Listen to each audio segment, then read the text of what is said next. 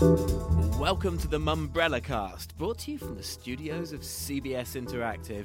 I'm Tim Burrows. This week, Jetstar and Nova team up for some mid-air comedy. Combank's old marketing boss opens fire. In television, MasterChef reveals its sponsors. We take a look at this week's ratings. And is SBS on the way out? Digital radio takes over the internet, if you don't count most of the internet.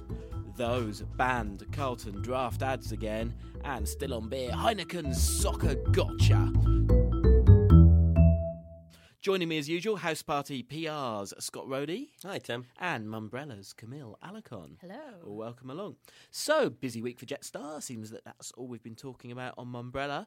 Jetstar announced a big shift towards social media and also teamed up with Nova for a high-flight comedy gig. Now, first, social media. Camille, let's just nail down what it is that Jetstar have announced. Yeah, Jetstar, the budget carrier, it seems to be, it's the first major brand that's announced that it's shifting about 40% up to 40% of its marketing budget towards social media, which is a big move, a big proclamation. It is, yes. And we have to be slightly careful because in different parts of the press release they describe it as a 40% shift to social media and a 40% shift media. to social media and online. And then there's sort of talk of the PR component as well. But certainly there's a shift, which I guess, Scott, is bad news for TV and newspapers. Well, if the money's not going there and it's going elsewhere, then yes. But 1 + 1 = 2. Yeah. but sensible move. I Makes think sense so. to you? I think so. Most people book their flights online these days, so, might as well go where the audience is. Would this work for most brands, though, do you think? It depends on the brand entirely. One thing it's funny because Jetstar's obviously... Most people will use Jetstar if it's the cheapest flight. That's, it's a service offering. It's what they do. So what they're obviously intending to do is spend a lot online through ads, etc. But also, I think, build a community and try and get people to, become more involved with the actual organisation than before, rather than make it just a service offering. The cheapest flight, give them something in return. And so, I guess I'd make the argument as well that Jetstar is arguably uniquely placed to do this, in that a lot of what it does is, as you say, price-based. It's about quickly getting out the word out about, we're doing $1 seats, which, of course, if you're a consumer, you're probably happy to opt into that sort of information. Absolutely. You're happy to follow them on Twitter or whatever, or join the Facebook group so that you hear about the offers when they come along. So when a lot of the messaging's about that, arguably, Camille, you might as well tell people on Twitter as take out a newspaper advert. Yeah, absolutely. I mean, they've been active. They were saying that they've been active in the past 18 months on Twitter and YouTube, and seeing how that's been tracking. And apparently, it has been going well for them. So they've got some results to back up the change in strategy, basically. And the other thing Jetstar have been up to is a nice little alliance with Nova as well. Yeah, basically, Jetstar has had Nova channels on their aircrafts since last year, 3 channels, and this is just a bit of an extension of that partnership. So Nova's a returning sponsor of the Melbourne International Comedy Festival. So they've decided to use their alliance with Jetstar and hold a world's highest comedy. Nothing to do with smoking pot. Basically trying to get into the record books for doing a stand-up comedy show while on air on a commercial flight. I tell you, the only thing is, having recently enjoyed some comedy at the Fringe Bar in Sydney, and I use the word enjoyed in the ironic sense, that some Australian comedians, the idea of being trapped on a plane and having to listen to them rather than being able to leave halfway through, I think I'd demand... Would you want to put a bomb in the plane? Well, I'm not sure I'd go that far, but I certainly would demand a parachute. Yeah, I mean, I if I was stuck on board a plane and the whole lot of them got up and started, I'd just be like, do you know what? Well, there needs to be an opt-out, doesn't there? There are some comedians that, I'd rather fall out the plane and land in Canberra than here. But no, good idea. First time I think I've come across it. So they claim. But I suppose it's the first time in terms of a submission to get into the Guinness Book of Records. Now, at the time of recording this, the event hasn't taken place. Let's get your PR prediction, Scott. Is this going to get widespread media coverage at the time? Probably fill the plane full of journalists, so probably they will. Just Melbourne, really. Don't be so harsh. MX will cover it. Okay. That is indeed harsh. Okay. Well, everyone loves a good spat, and not a week goes by without one. Especially me, yes. Yes, I like hard spat people. Anyway, here's a one between ex-Combank marketing boss Graham Ford and his old employer, Combank. Now, this is a sort of funny one in that it was an attack on Combank's sort of marketing position, which is now 2 years old. So we don't quite know why it came along now, but let's get a sense of what it was he had to say. It did seem a bit random. Basically, the ad agency that works on Combank is Goodby Silverstein, A US ad agency. based out of the US. And some of us may recall, this was a couple of years ago, we may recall that there was a lot of criticism against the appointment of a US agency as opposed to an Australian ad shop. You know, if there's enough talent here, why would you go to the US? And so they've been launching ads basically around fake American agency bods, trying to convince Combank on how they can engage with their consumers in a very American way that doesn't really connect with Australian consumers. Okay, well, let's basically. briefly just hear a bit of that ad. We are the bold, the brave, the daring. We are the determined. We built a bank under the Southern Cross. Determined to rise, to thrive. Determined to be different. Okay, so that was Goodby Silverstein's first effort, which kind of broke fairly controversially, didn't it? 2 years back, this this kind of uber Australian positioning for the bank by the fictional ad agency that everyone kind of was very sceptical. Is this actually funny? And that included me. I wasn't a fan of the ads at all. But I think I've got to admit, 2 years on, they've weathered the last 2 years pretty well, partly because of the marketing positioning. I would Do you argue. think so? No, I don't didn't think know so. about that. I think the four banks over here have survived solely because there's not much else choice, and because they just keep. I mean, it just bounce. People just move between the four of them, so they're always bringing in money. I used to be a journalist in mortgage magazines, and I used to look at the stats for the banks then, and every year they just grow their profits every year, and every year they add extra charges. But would you argue then that you don't need to bother to do good marketing if you're one of the big banks?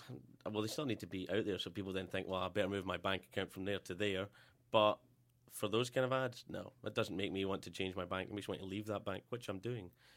Well, in terms of what Graham Ford said about the marketing, He said described the position as flawed thinking, didn't he? flawed thinking. Basically, he's called it shallow and lazy. Ooh, harsh. Very harsh. So that those are the Goodby Silverstein ads. And Yeah, then his kind of argument was that the Australian public have a slightly different view of Combank to the other big four. You know, they feel slightly warmer about it. So the whole thing was based on a misunderstanding.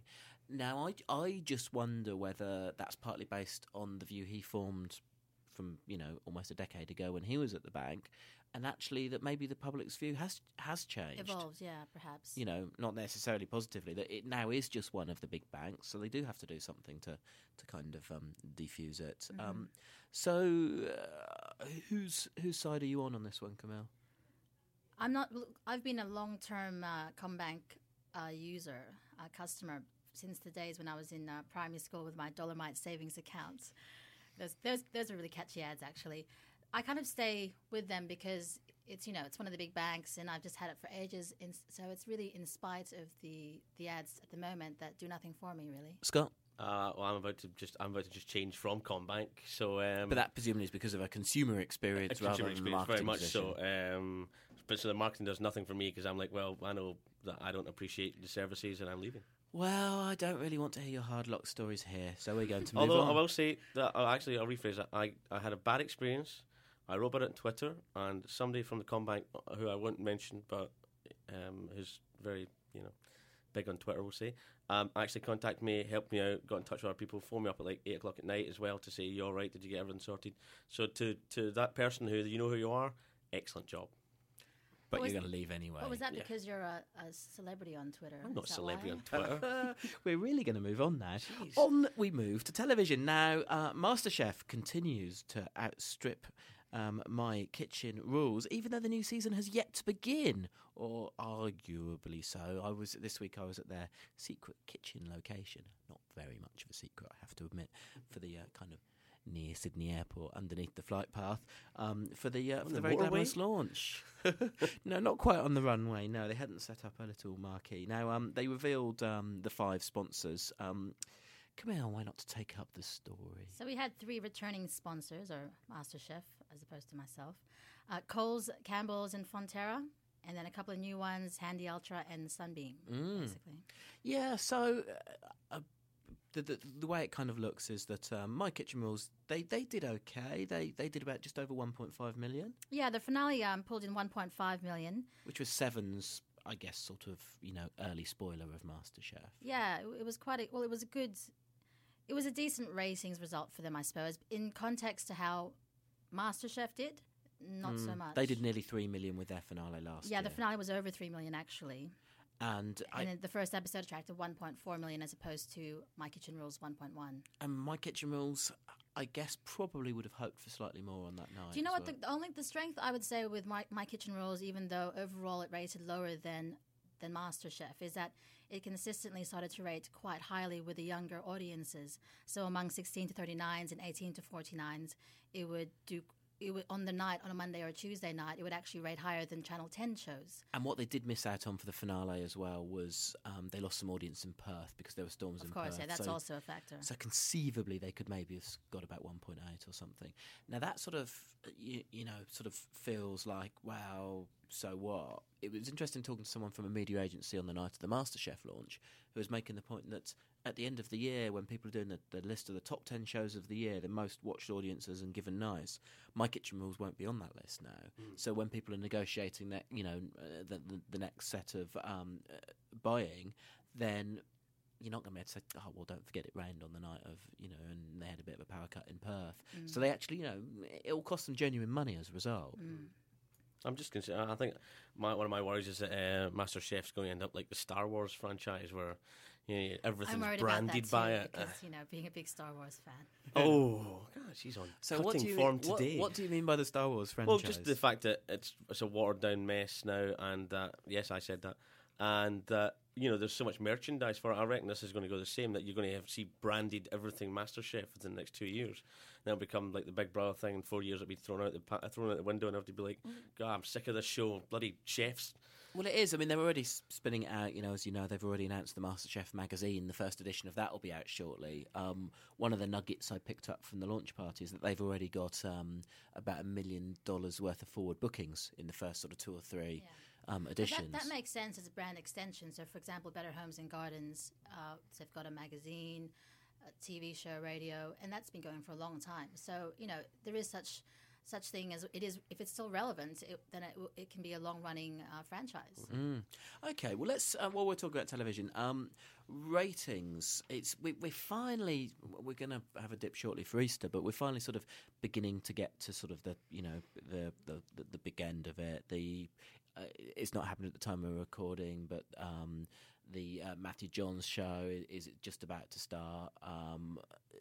We had some other results in as well, Camille. Yeah, well, this week in terms of ratings, Top Gear seems to have maintained its position, and it was Tuesday night, the day after My Kitchen Rules, the day after the finale. And it's still doing well. It was the 4th most watched show, so not number 1, but it was number 1 again among the younger viewers, 16 to 39s and 18 to 49s, ahead of NCIS, NCIS being the big rating Tuesday show for Channel 10. So that was a good result for them. But in terms of the returning shows of Bondi Rescue, The Biggest Loser, for 10, they seem to be struggling a little bit this year. The viewers seem to be down year on year, and among the younger viewers as well, more importantly for media buyers. So we'll have to wait and see what happens there. Okay, and we actually do have an issue at the moment with media agencies worrying about the rating numbers. Yeah, during the day. And we still seem to have a bit of an issue as well with the media agencies worrying about the ratings. Yeah, there seems to be a bit of a drop in daytime viewing, a 30% drop. Yeah, and I guess the question is this a genuine drop in viewing, or is it changes to the way that the panel system works? Yeah, and how has it changed? If you want to explain it to us, I suppose, a bit more. Right, yeah. My understanding, and this is woolly, to say the least, but let's give it a go, is that previously the ratings didn't account at all for time-shifted viewing, and that meant that some households were also excluded. So in other words, if you taped it and watched it a couple of hours later or whatever, at the time they moved the panel over to this, so that now we get the 8:30 ratings, but then a few hours later, the kind of consolidated viewing that includes the time-shifted viewing comes in. My kind of understanding of that is that at the same time, that's skewed the panels across the board slightly younger, perhaps, which means that it may more accurately reflect listening habits, but at the same time has driven ratings down because actually that might be what the real numbers were all along. But the other part of the argument is the big blockbusters, Australian-made stuff like MasterChef hasn't launched yet, Underbelly 3 hasn't launched yet, Packed to the Rafters hasn't launched yet. So there's some big stuff that hasn't come out. So until that does, which we're just after Easter, then I guess we probably should temper our expectations. But Scott, I mean, just changing consumer habits, do you think, or changes to the? I think people are watching less television. Oh, well, I'll rephrase that. Watching less television on the television. In the traditional sense. Yeah, and that's the other challenge, of course, is to start measuring, digital viewing when it's on catch-up streaming and those sort of things. Now, just one more on the television front. SBS. Now, Sean Brown has had a lot to say in the last few days about funding. Now the big question, I suppose, is SBS's future.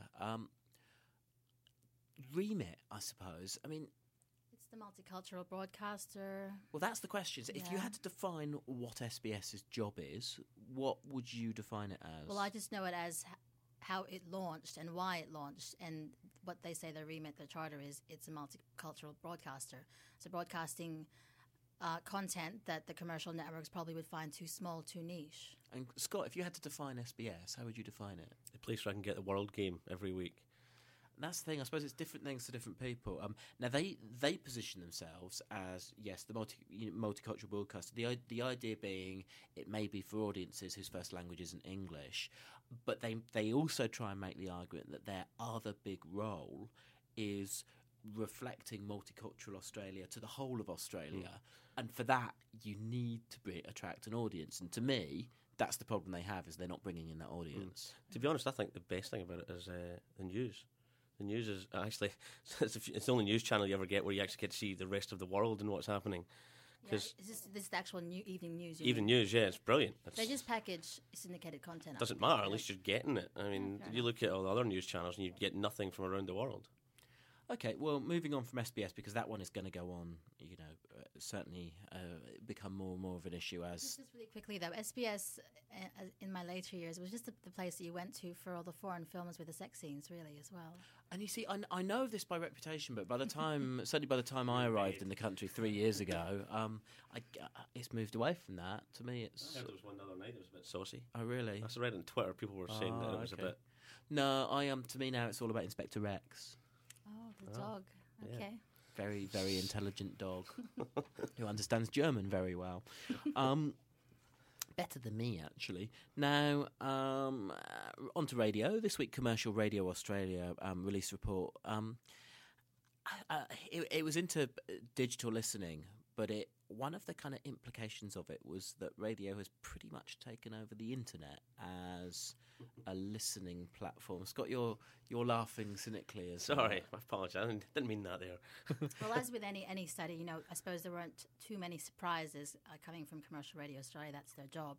What they found was that digital radio listening each week was about over 8 hours, 16 minutes. By comparison, internet listening online, was 5 hours and 31 minutes. So, hooray, after less than a year, digital radio has overtaken the internet. It's won. It's here to stay. Which was...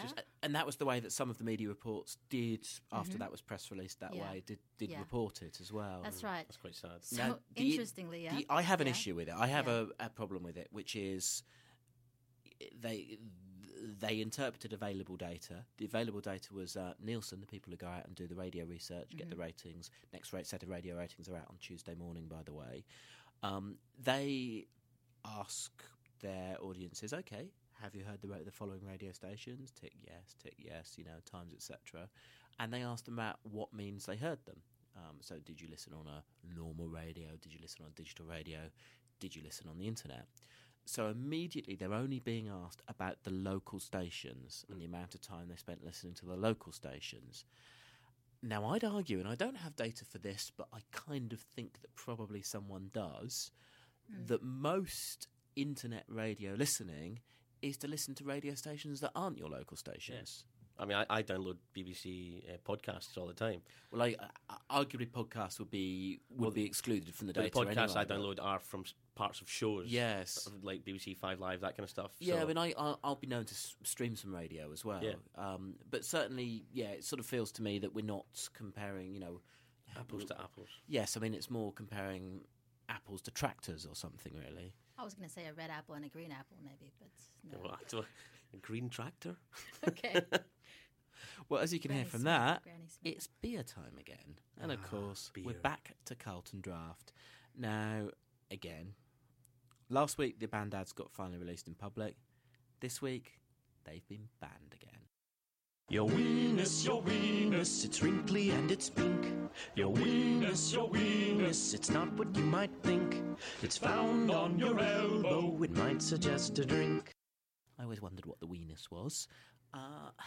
Camille, Look in the mirror. cock up or conspiracy? Oh, as I said last time, I don't think either, really.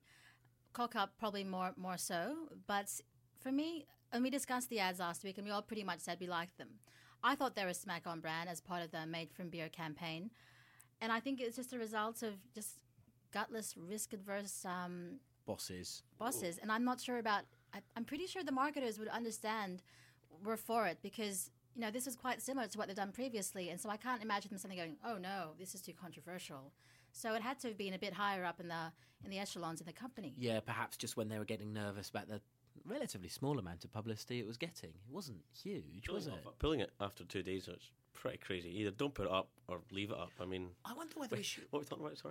Sorry. Maybe we should start. The weenus. Yeah, that's what I thought. Maybe we should start a campaign on the podcast, and each week we'll play a clip from one of the ads until they give in and bring them back. Because they don't want that, do they?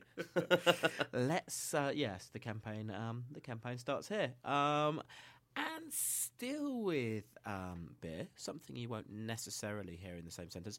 Heineken beer and classical music, but sometimes they do go quite well together. Now, this went kind of viral actually. The stunt they pulled. It really did go viral. Yes, Scott, you've viewed what happened.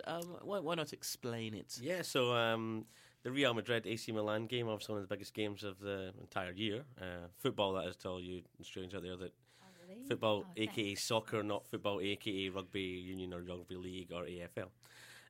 So what they did was they roped in some girlfriends, they got some uni lecturers, they grabbed some journals and a load of people, and then convinced their other halves or their workmates or their students to miss the game and go to a classical musical recital where people were writing on screen in fountain pens. Yes, it looked quite boring, and Yeah. the first 15 minutes showed them looking appropriately bored. Bored out their It could skull. have been quite beautiful, actually, but anyway. And Yes. then, now during this, whilst this was happening, it was broadcast live on Sky Sports, so that 1.5 million people could see them looking bored out their skull.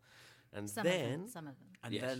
then the big reveal, as the message said, "I bet you wish you were watching the game." Yeah, 15 minutes into the concert. And and then they cut to the team coming on the pitch as the crowd went wild. yeah, It was and they got to great, watch the yeah. game, probably get some free beer, and Heineken got some great coverage across blogs, forums. My one question, though, if you've got 1.5 million people watching it live, how many of their friends saw them and texted them? That's a good question, isn't it? Because they were sitting there bored, so they're probably playing with their Phones. phones anyway. And so they must have went, your mates went, by the way, But if you thought of that as a PR that early on, it would probably been very easy for them to say, because of the nature of the performance, please hand in your phones or whatever. You know, like when you go to a pre-screening at the cinema, if Yeah, you're lucky enough to and do you, such do you always things. hand your phone in? Yes, I do. Do you All of them? not? No, of course I don't. Really? No, I'd be scared of being frisked and found out and thrown out of the... But You'd perhaps, love that. Perhaps that's my natural fear of authority. And on that bombshell, that's all we have time for. Thank you, as ever, to my co-hosts Camille Alicon and Scott Rhodey. Thank you. Thank and you. to CBS Interactive for use of their studio. Also, thank you, by the way, if you listened last week, for putting up with the slight crackling on the recording. We'll try to do much better in the future. Production this week was by Georgina Pearson. That was the Mumbrella Cast. I'm Tim Burrows. Toodle pip.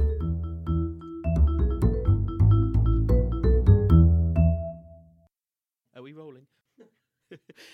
In television, MasterChef reveals its sponsors. We take a look at this week's ratings. And is SBS on the way out? Oh, no. Shall we try that? Okay, keep it together. In television, MasterChef reveals its sponsors. We take a look at this week's ratings. It's your turn now. Oh, I'm sorry. Okay. In television, MasterChef reveals its sponsors. Everyone stop laughing. Everyone stop. In television, Don't laugh, guys. No, we've got things to do. We've got things to do. You guys don't laugh with him. Are we still rolling? Sneeze.